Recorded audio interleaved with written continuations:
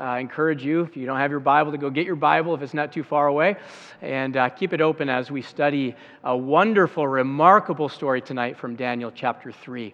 Daniel chapter 3. We started a series at Grace Fellowship a few weeks ago, and in the providence of God, I believe Daniel has a lot for us this evening once again. So we'll pick it up where we left off at Grace Fellowship a couple of weeks ago, tonight at Daniel chapter 3. Daniel chapter 3.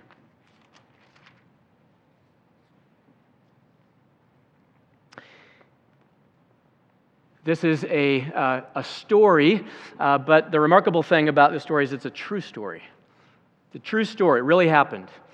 So let's give our full attention to it. Daniel 3. King Nebuchadnezzar made an image of gold, whose height was 60 cubits and its breadth 6 cubits. He set it up on the plain of Dura in the province of Babylon. Then King Nebuchadnezzar sent to gather the satraps, the prefects, and the governors, the counselors, the treasurers, the justices, the magistrates, and all the officials of the provinces to come to the dedication of the image that King Nebuchadnezzar had set up. Then the satraps, the prefects, and the governors, the counselors, the treasurers, the justices, the magistrates, and all the officials of the provinces gathered for the dedication of the image that King Nebuchadnezzar had set up. And they stood before the image that Nebuchadnezzar had set up.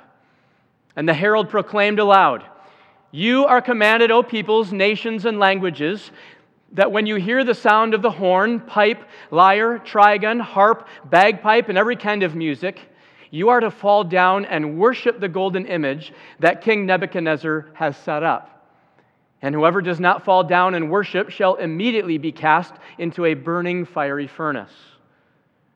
Therefore, as soon as all the people heard the sound of the horn, pipe, lyre, trigon, harp, bagpipe, and every kind of music, all the peoples, nations, and languages fell down and worshiped the golden image that King Nebuchadnezzar had set up. Therefore, at that time, certain Chaldeans came forward and maliciously accused the Jews. They declared to King Nebuchadnezzar, "O king, live forever. You, O king, have made a decree that every man who hears the sound of the horn, pipe, lyre, trigon, harp, bagpipe, and every kind of music shall fall down and worship the golden image. And whoever does not fall down and worship shall be cast into a burning fiery furnace.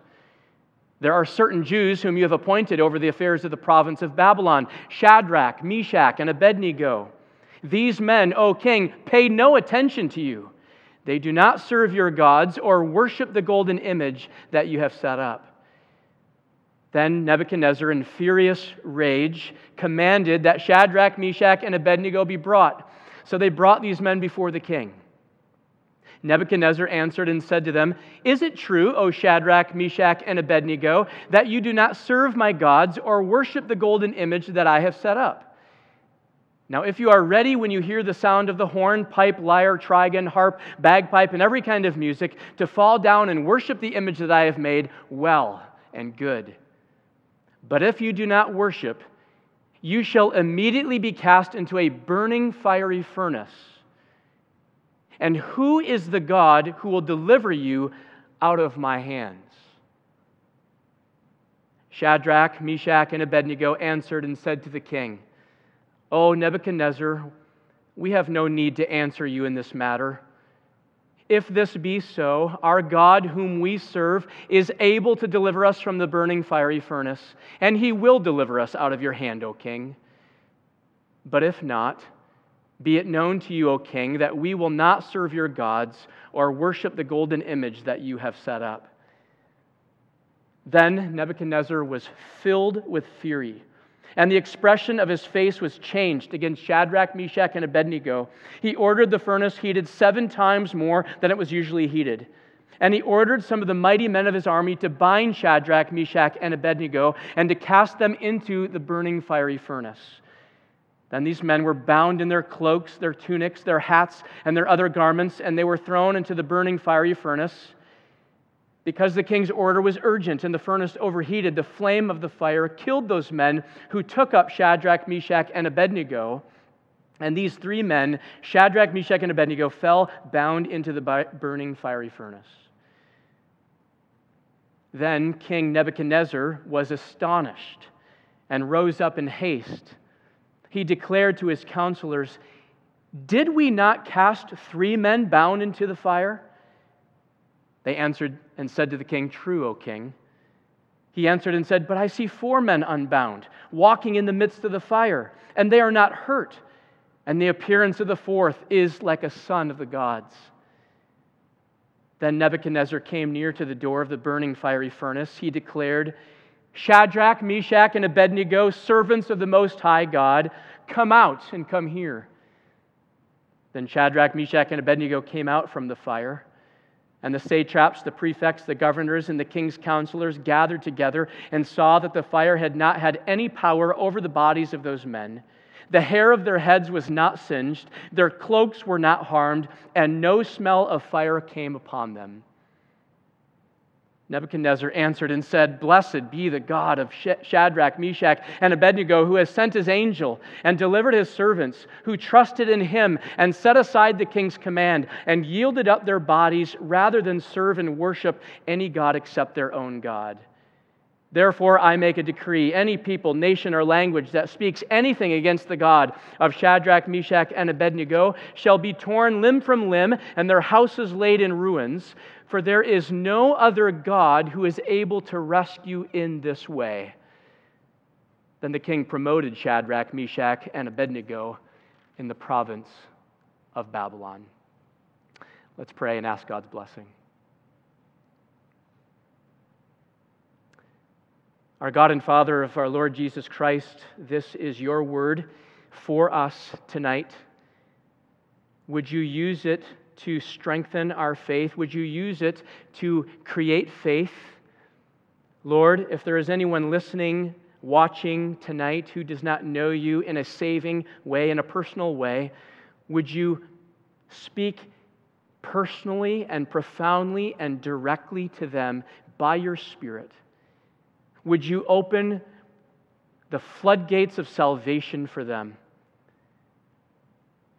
For those listening and watching who belong to you, your children, your sheep, your precious ones, would you use this message to build us up? Would you use this message to fortify our faith and to equip us for every good work that you have established? Do this, we pray, for Jesus' sake. Amen.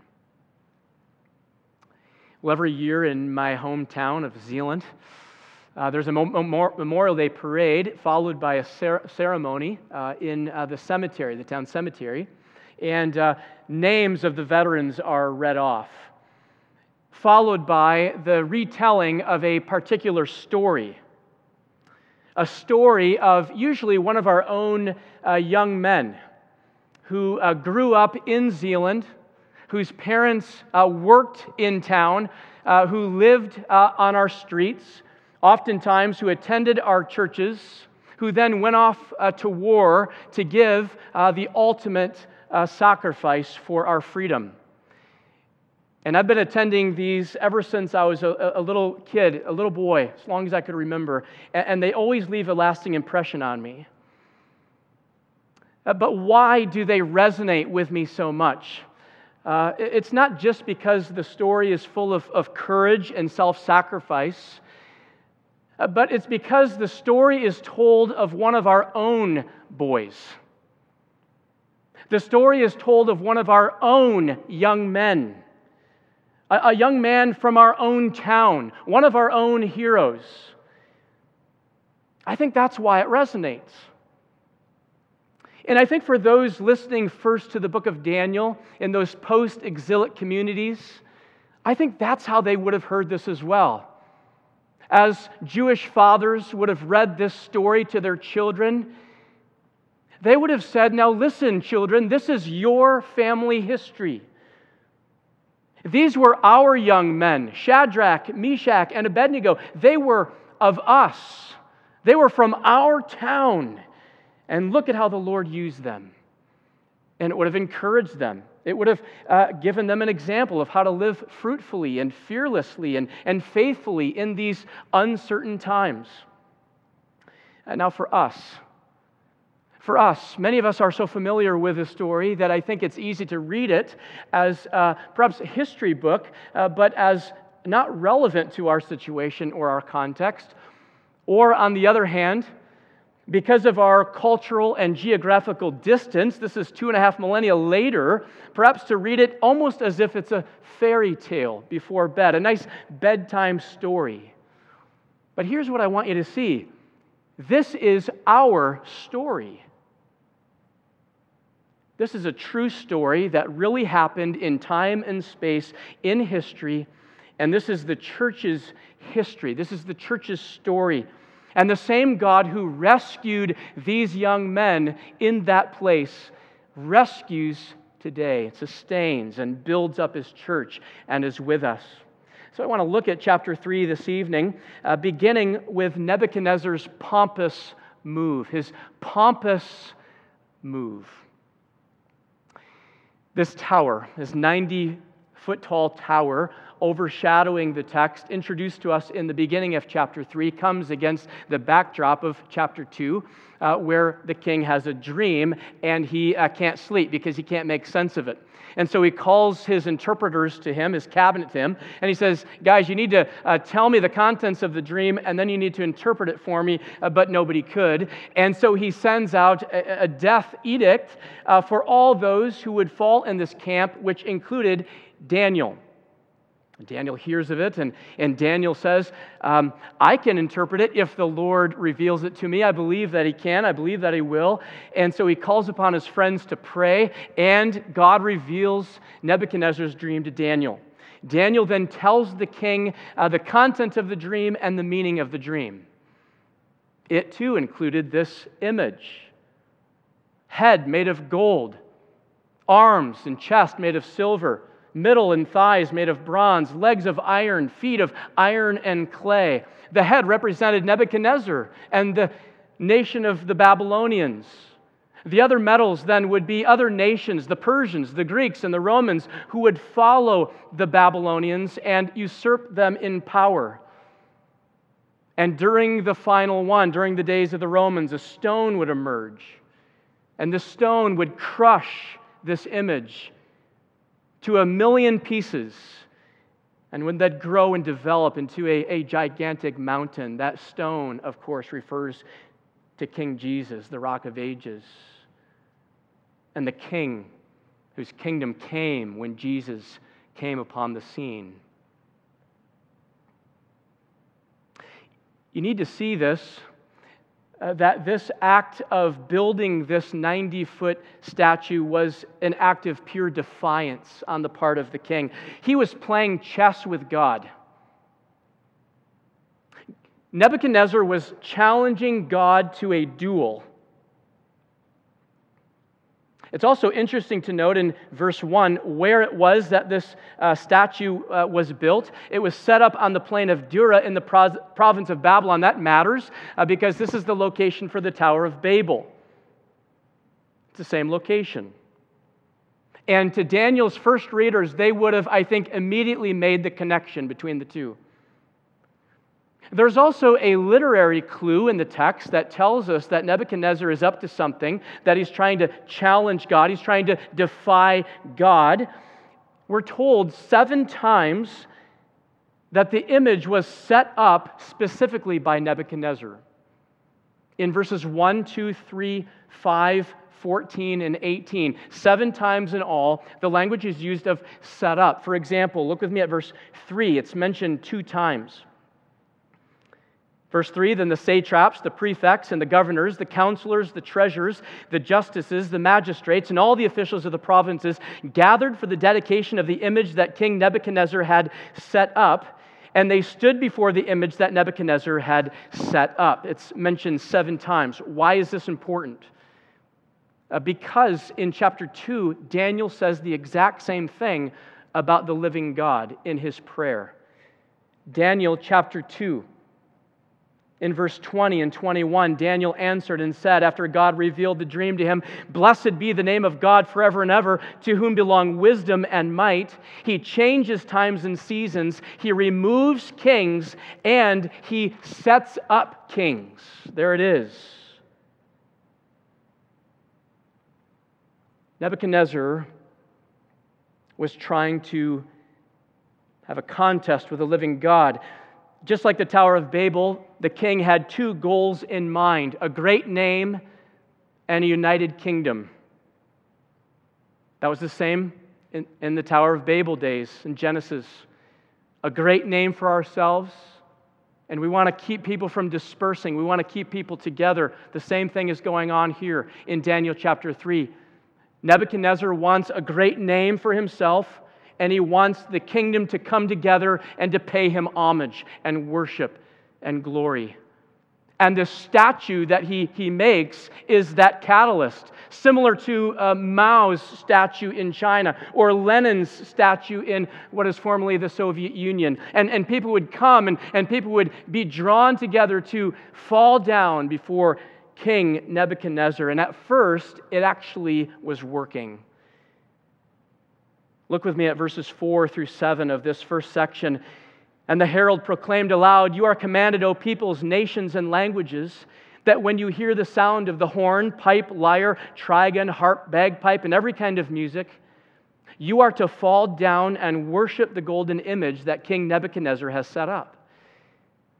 And whoever does not fall down and worship shall immediately be cast into a burning fiery furnace." Therefore, as soon as all the people heard the music, they came and they fell down and worshiped the golden image that King Nebuchadnezzar had set up. Isn't it striking that Nebuchadnezzar had to coerce, manipulate, force people to give him worship, to worship this image, this statue? That's the nature of Satan's kingdom and the power of sin. It demands our attention and our loyalty and our allegiance, but threatens us when we don't give it what it wants. And you see, the kingdom of this world and the kingdom of darkness and the kingdom of Satan can never give us what our hearts long for, namely peace with God and joy. How different is the God of the gospel? He calls you to worship Him tonight even. Why? Not through manipulation, not through coercion, but because He loves you. Because He's delighted to be with you and to have us come into His presence. He doesn't manipulate us to come. He actually changes our hearts so that by the power of the Holy Spirit we want to come. It is our great joy and blessing and privilege to come. We long to come and worship the true God. In fact, in the gospel, we have the great reversal of Babel. The spirit of Pentecost is uniting men and women and boys and girls from every nation, tribe, language, and tongue, and He is uniting them in the cross of Jesus Christ so that we might bring Him worship. This is this pompous move of King Nebuchadnezzar. He is trying to outdo God. He is shaking his fists against God. Perhaps a summary of this first section could be Psalm 2, which says, "The kings of the earth set themselves, and the rulers take counsel together against the Lord and against His anointed." That then is Nebuchadnezzar's pompous move. But secondly, notice then as the story continues, boys and girls, we find the young men's gutsy stand. The young men's gutsy stand.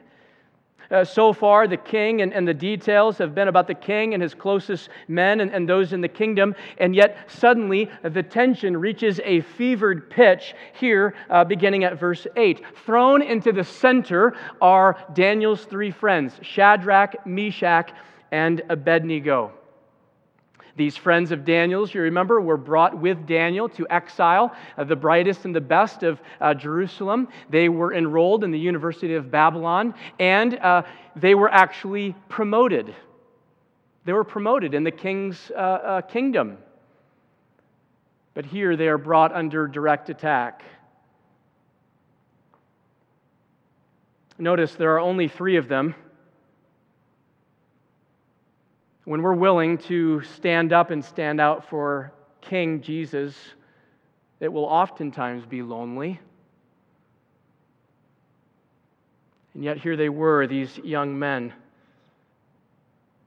Would our neighbors, would the world in which we live ever accuse us of this sort of thing? As the music played and the band started, all these people flooded to this image and bowed down when told, and yet there were 3 standing still, refusing to bow. Listen, this is how the Chaldeans put it. Verse 12, there are certain Jews whom you have appointed over the affairs of the province of Babylon, Shadrach, Meshach, and Abednego. These men, O king, pay no attention to you. They do not serve your gods or worship the golden image that you have set up. Well, the king is furious. Nobody defies the king. And so he says, is it true, verse 14, O Shadrach, Meshach, and Abednego, that you do not serve my gods or worship the golden image that I have set up? Now, if you are ready when you hear the sound of this music and you fall down and worship the image that I have made, well and good. But if you do not worship, you shall immediately be cast into a burning fiery furnace. They had a choice to make. Would they bow the knee and live, or would they defy the king and be burned alive? Now, maybe we're tempted to think, what should they have done? Boys and girls, what do you think? What should they have done? Would it have been that big of a deal if they had simply bowed the knee this one time? If God really knew the sincerity of their hearts, that they didn't really mean it? Well, we know the answer, children. We know the answer. To follow Jesus means we do not bow to the kings of this world, to the idols of this culture. And I think the response that we have here by these young men, Shadrach, Meshach, and Abednego, is one of the most powerful, beautiful passages in all the Scriptures.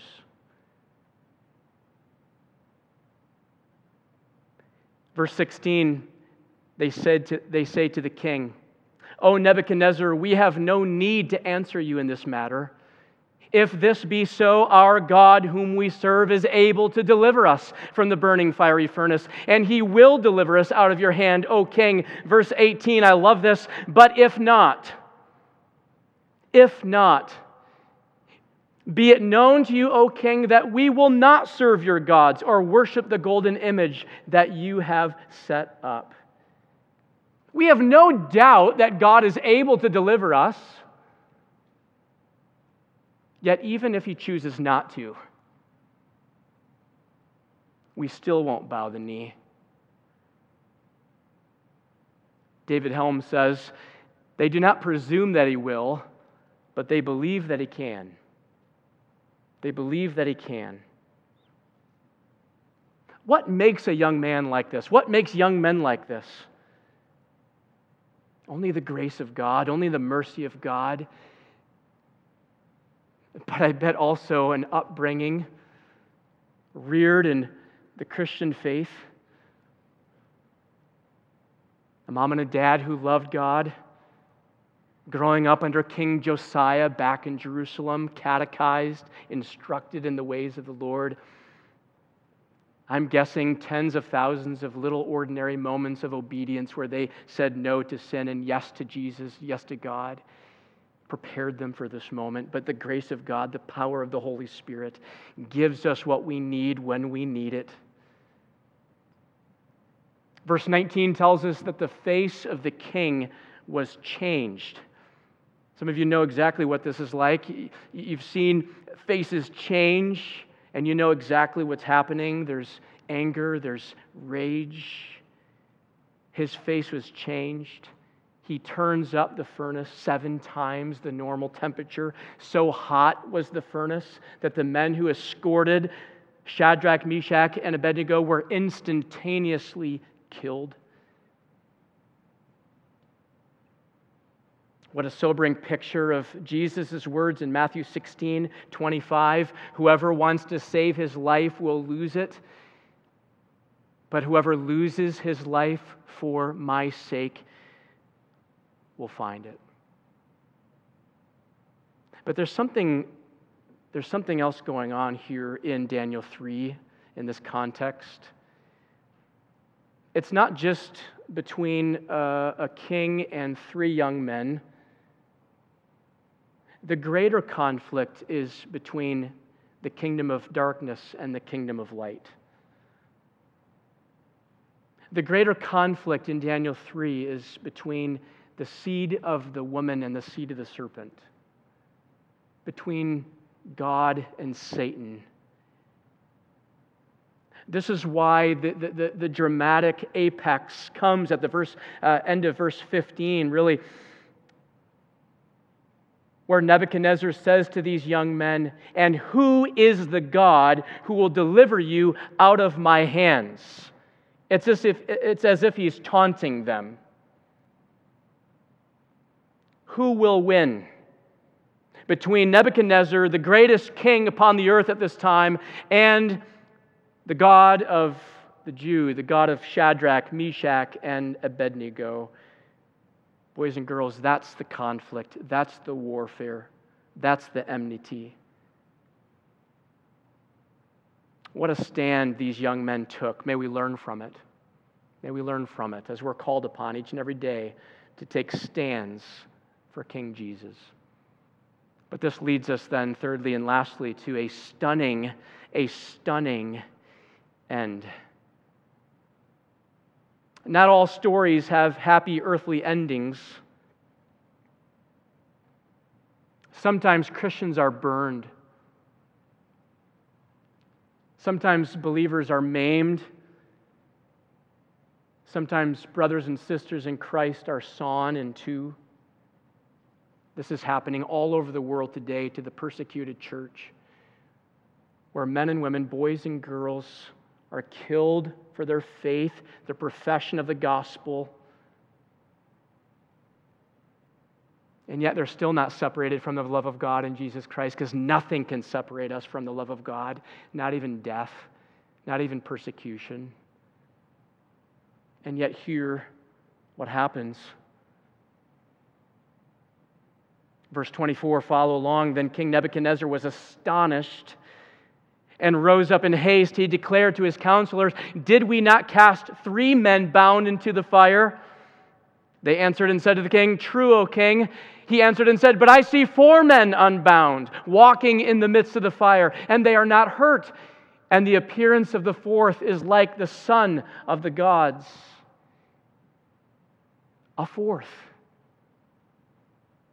Was this an angel? Perhaps. Was this a Christophany? A pre-incarnate appearance of God the Son, the second person of the Trinity? Perhaps. But either way, God enters the furnace. And the king is astonished. He's absolutely blown away. Don't let the familiarity of this message keep you from feeling the awesomeness of what happens here. The king is besides himself, and he calls together his men, the satraps, the prefects, the governors, his counselors. He gathers them together, and together they saw that the fire, verse 27, had not had any power over the bodies of those men. The hair of their heads was not singed, their cloaks were not harmed, and no smell of fire had come upon them. 20 years ago, this May, actually, our family had a devastating house fire. And what I remember most is all the ash and the soot. Everything was impacted.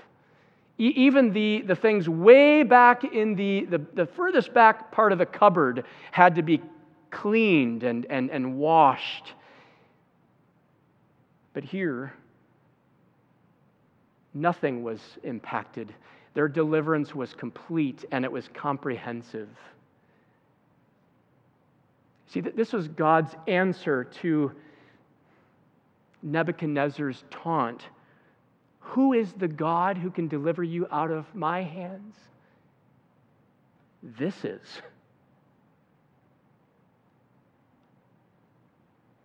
Psalm 2 again instructs us. It says, He who sits in the heavens laughs.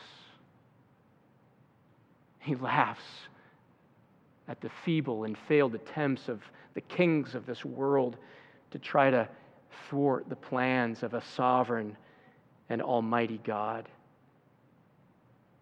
The message for the king is this: don't challenge God to a duel because you'll never win. But this was also a message to Satan.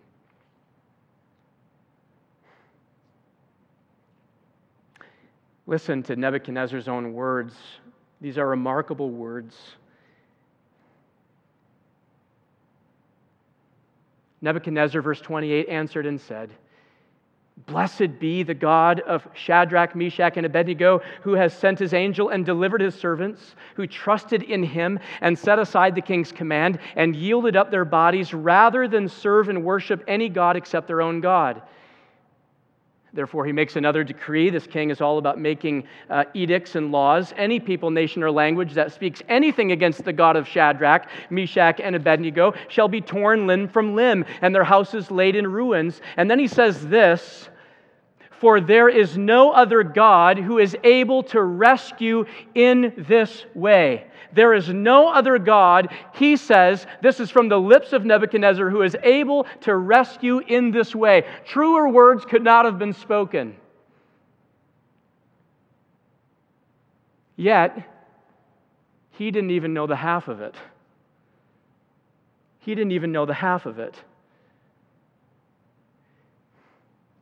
As awesome and powerful as a display this was of the power of God and the awesomeness of God, it paled in comparison to another rescue that would happen 500 years later by the arm of God. But that rescue would not happen because of the strength or raw muscle of God, but it would take place at the most stunning and surprising of places, a wooden cross, the place of weakness, the place of the curse, where Jesus, God's own Son, would give his life as a ransom, a sacrifice for his enemies.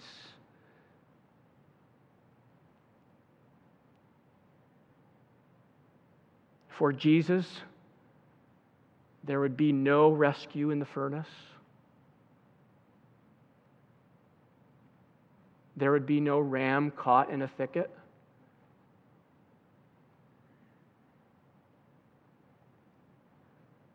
Ian Duguid, one of my professors, said this: when he passed through the waters, there was no one by his side. When the fire of God's wrath burned him to the core and blazed unchecked over him, he was entirely alone. There was no companion to share his burden, no angel sent to relieve his agony, no saving hand from God stretched down to preserve his faithful servant in his moment of greatest need. On the cross, the Father's face changed. From loving, tender acceptance and fellowship to wrath and forsakenness, where the fury of God's righteous anger was hurled and heaped upon his precious only Son.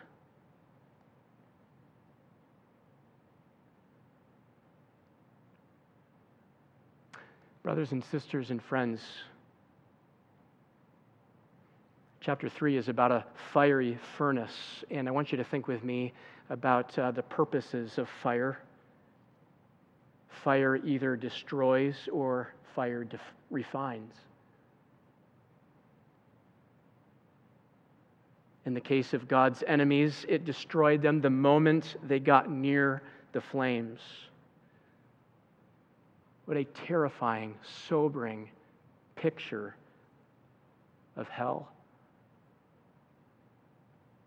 I discovered this week in my study that Jesus in Matthew 13 refers to hell as a fiery furnace. A fiery furnace. Listen, those in hell will not be annihilated. They will not cease to exist. They will not be sort of cremated. They will live consciously forever in a fiery furnace under the holy, everlasting wrath of a living God. No wonder the psalmist says in Psalm 2, "Now therefore, O kings, be wise, be warned, O rulers of the earth, serve the Lord with fear and rejoice with trembling. Kiss the Son, lest he be angry and you perish in the way, for his wrath is quickly kindled." If you're listening tonight to this message and you're not a Christian, you're not trusting in Jesus Christ, you're trusting in your own righteousness, if you're defying God by your ungodly lifestyle, if you're following the ways of this world and the idols of Satan himself, know this: hell will be a terrifying place where you will spend eternity. If we think that the anger and the wrath and the fury of King Nebuchadnezzar is strong, it is nothing compared to God's righteous anger against our sin.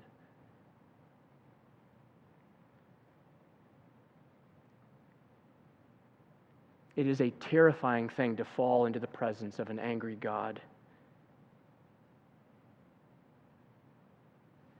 But listen, Psalm 2 ends this way: "Blessed are all who take refuge in him." Blessed are all. Blessed are all. Blessed are all who take refuge in him, in Jesus Christ. It's a call to Nebuchadnezzar. Not only was this the answer from God to Nebuchadnezzar's challenge, but God's on a mission. God's on a mission through Daniel. God's on a mission through Shadrach, Meshach, and Abednego. He's on a mission through his people, Israel, while living in exile, while living in Babylon. They're called to live amongst them. They're called to love their neighbors well. They're called to build cities and build houses for their own flourishing, in part because God has sent them there on a mission so that the Nebuchadnezzars and the people who do not know God, who serve dead idols, might kiss the Son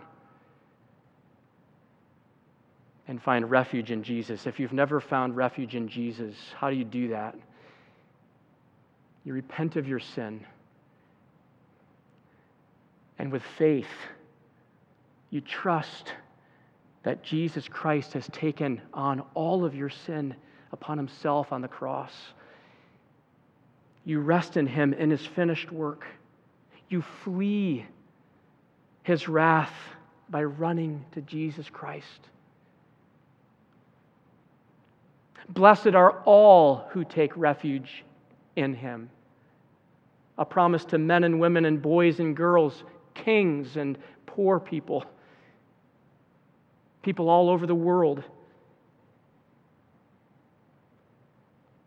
And when we do find him to be our refuge and our strength, our righteousness, our forgiveness, we understand that there's another purpose of fire.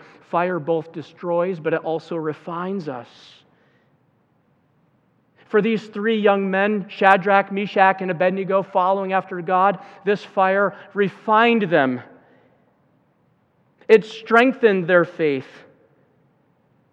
And if you're a Christian, if you're a follower of Jesus Christ, whatever is happening to you right now or around you right now, whatever is going on in your life, whatever is going on in my life, cannot ultimately destroy you.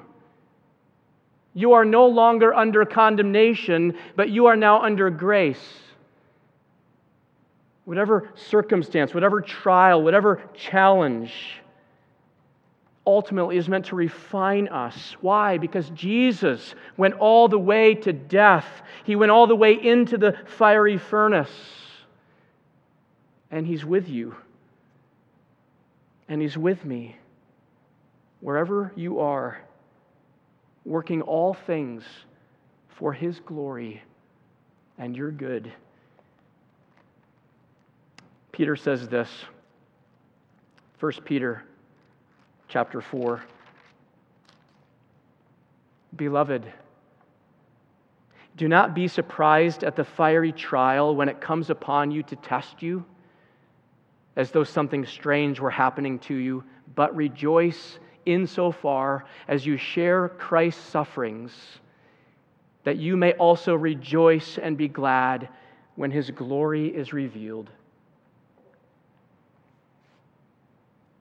We're going to sing in just a moment that beautiful hymn, How Firm a Foundation. Verse 4 says this, when through fiery trials your pathway shall lie, my grace all sufficient shall be your supply. The flame shall not hurt you.